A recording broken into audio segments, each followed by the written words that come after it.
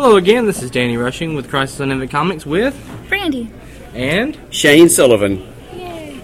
Alright, we're here with Shane, and we're going to talk to him a little bit. If you'll just give us some background on you. Where you from? What got you into everything? Okay, I'm from Louisville, Mississippi, and I've been writing short stories since I was about 16. I'm 38 now, so it's quite a while.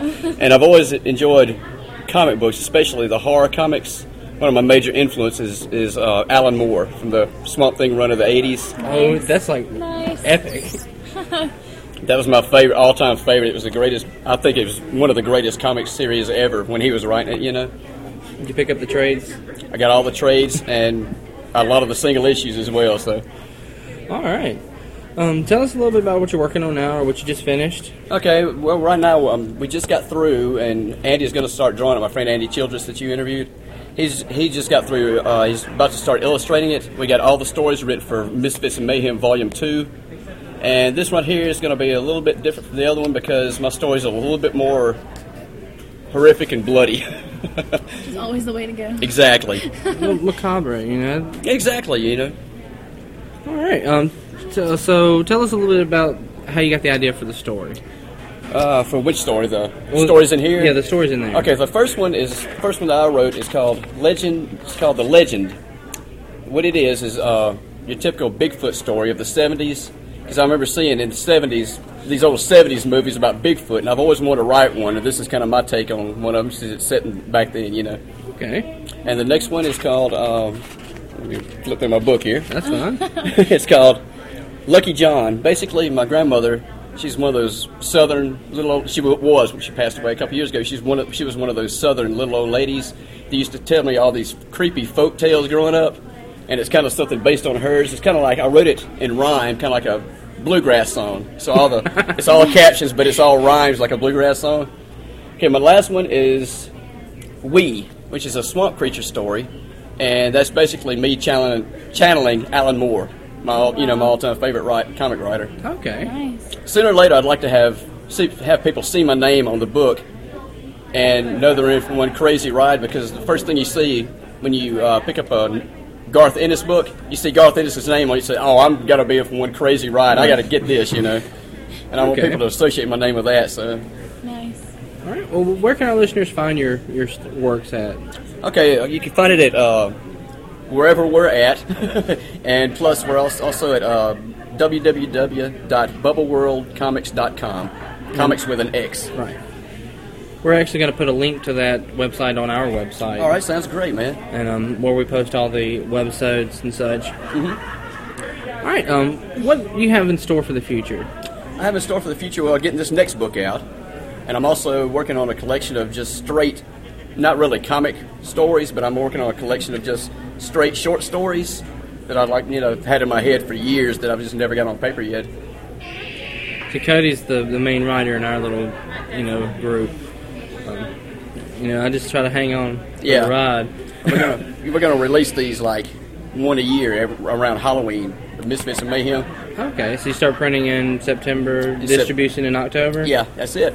Toward the very end of September is when we usually order them and get them in. From Lulu.com. Okay. So y'all publish yourselves, correct? Yeah, self-publishing. Mm-hmm. We went to the writers panel, yesterday, and a lot of people were talking about the differences of self-publishing versus small publishing versus large publishing. Mm-hmm. And you prefer? I prefer it myself because I haven't got an editor telling me what I should and shouldn't be doing. I have free reign, total free range writing, no formula I have to follow or anything. It's just all my ideas, All right. You have any questions, man? No, I'm good. Oh, come on. You got to dig deep. Come on. I just asked like 2,500 questions in the artist panel. There's nobody there. Okay, well, I'm technically not supposed to be in this interview, but... Ladies and gentlemen, Cody Shedd. I am back. I know. You can all stop crying now. Your beloved host is back. You can start crying now. He's back. Thank you. I was just going to carry over a question from the previous interview, and how do you feel about the direction of comics now as opposed to how they have been in the past? Well, I missed newsstands where I used to buy them as a kid, grocery stores or drugstores or whatever, and it's kind of sad nowadays that small kids growing up find it hard to get into comics because there's no comics available to them except at a comic shop, and they don't always have the opportunity to go as much as the older people or adults, like us. Yeah. Fair enough. Yeah, that's completely, like I said, when I was younger, I'd go to the Sunflower in Forest and buy my comic books. Mm-hmm. And now you have to go to a comic shop because I don't exactly know what happened there, but they just don't do it anymore. Except in comic shops, the only place you can get them now. All right. Well, tell me, if you had to pick in any mainstream world to write for, who would you pick? Marvel, DC, Image? Probably Dark Horse. Dark Horse would probably be my all-time favorite one. Number one. Okay. We're our podcast sort of tends toward DC, but we're not closed-minded. We admit that there's a period of time where DC's like, there's a period of time where Marvel's like awesome. Yeah. And we've talked about Dark Horse stuff and the BPRD stuff. I actually talked about a lot of Image stuff. So yeah. So we're not closed-minded. I haven't got anything against DC or Marvel. It's just that's the one I'd prefer to work for. It seems like Dark Horse would give you a little bit more control over things.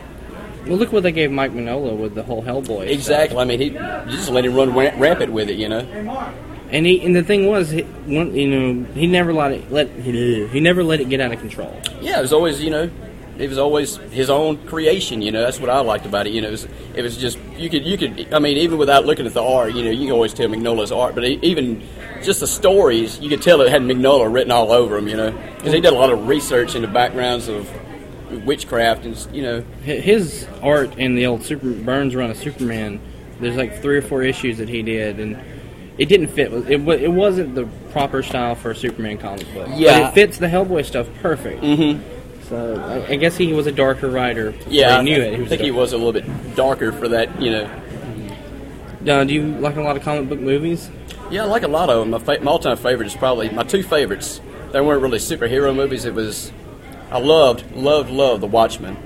That was like almost word for word, dead on almost. And another one that was closest to it is also my favorite is Sin City. All right. Classic Alan Moore and Frank Miller stuff. Yeah, great. Some of the greatest stuff ever. In my opinion, anyway. Well, The Watchmen. I didn't read The Watchmen until about 4 years ago. Oh, really? Oh, man. And it blew my mind. Yeah, and I got through with it. I just closed the book and said, wow. I couldn't believe it. It's all working up toward that big ending, which I'm not going to say anything about.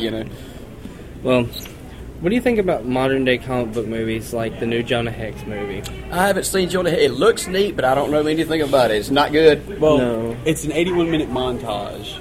You could take all the dialogue completely out of the movie, replace it with a metal track, and it would be the exact same movie. Oh, really? Yeah. There's no character interaction, no character. Well, no, there are 2 scenes of character interaction. Once between Jonah Hex and a dog, and between him and his dead best friend. And that's the only character interaction in that movie. It. Was it based on Two Gun Mojo that Joe Lansdale did several years back? No, it was actually based on the old DC Jonah Hex was it Weird Western Tales from the 60s. Oh, was it? Is that what it was based on? Which, it blew my mind when I heard that they're making a Jonah Hex movie. I'm like, they're making a Jonah Hex movie out of a comic book that failed then. But apparently it's boosting sales. I'm seeing a lot more Jonah Hex stuff now than I have in the past 10 years. So they got a all new series out now, Well, the writers for the new series are the people that brought Power Girl up in DC. Oh, really? It's Palmiotti and Gray, and they did great in Power Girl. So I'm looking forward to... I got the first issue of their run of Jonah Hex. I'm thinking it's going to be pretty good. I hope so, anyway. He's fixing to become a Jonah Hex, super fan. I'm going to go back and read every old Jonah Hex book I can because I feel that movie deserves as much criticism as possible, and I have to be a true fan to do that. Look up Two Gun Mojo. Jonah Hex Two Gun Mojo. It's a trade out now. Okay. And it was written by Joe Lansdale, the horror writer. And he's a novelist, but he wrote this book, Two Gun Mojo, and it's one of the best Jonah Hex stories ever. Okay. All right. I'll check that one out. Well, again, I'm Danny Rushing, and we've been talking to Shane Sullivan, and there's Cody. Brandy. All right, we're signing off. We'll be back with probably another interview in a few minutes, but it won't be a few minutes for you. It'll be pretty much consistent. All right, thanks.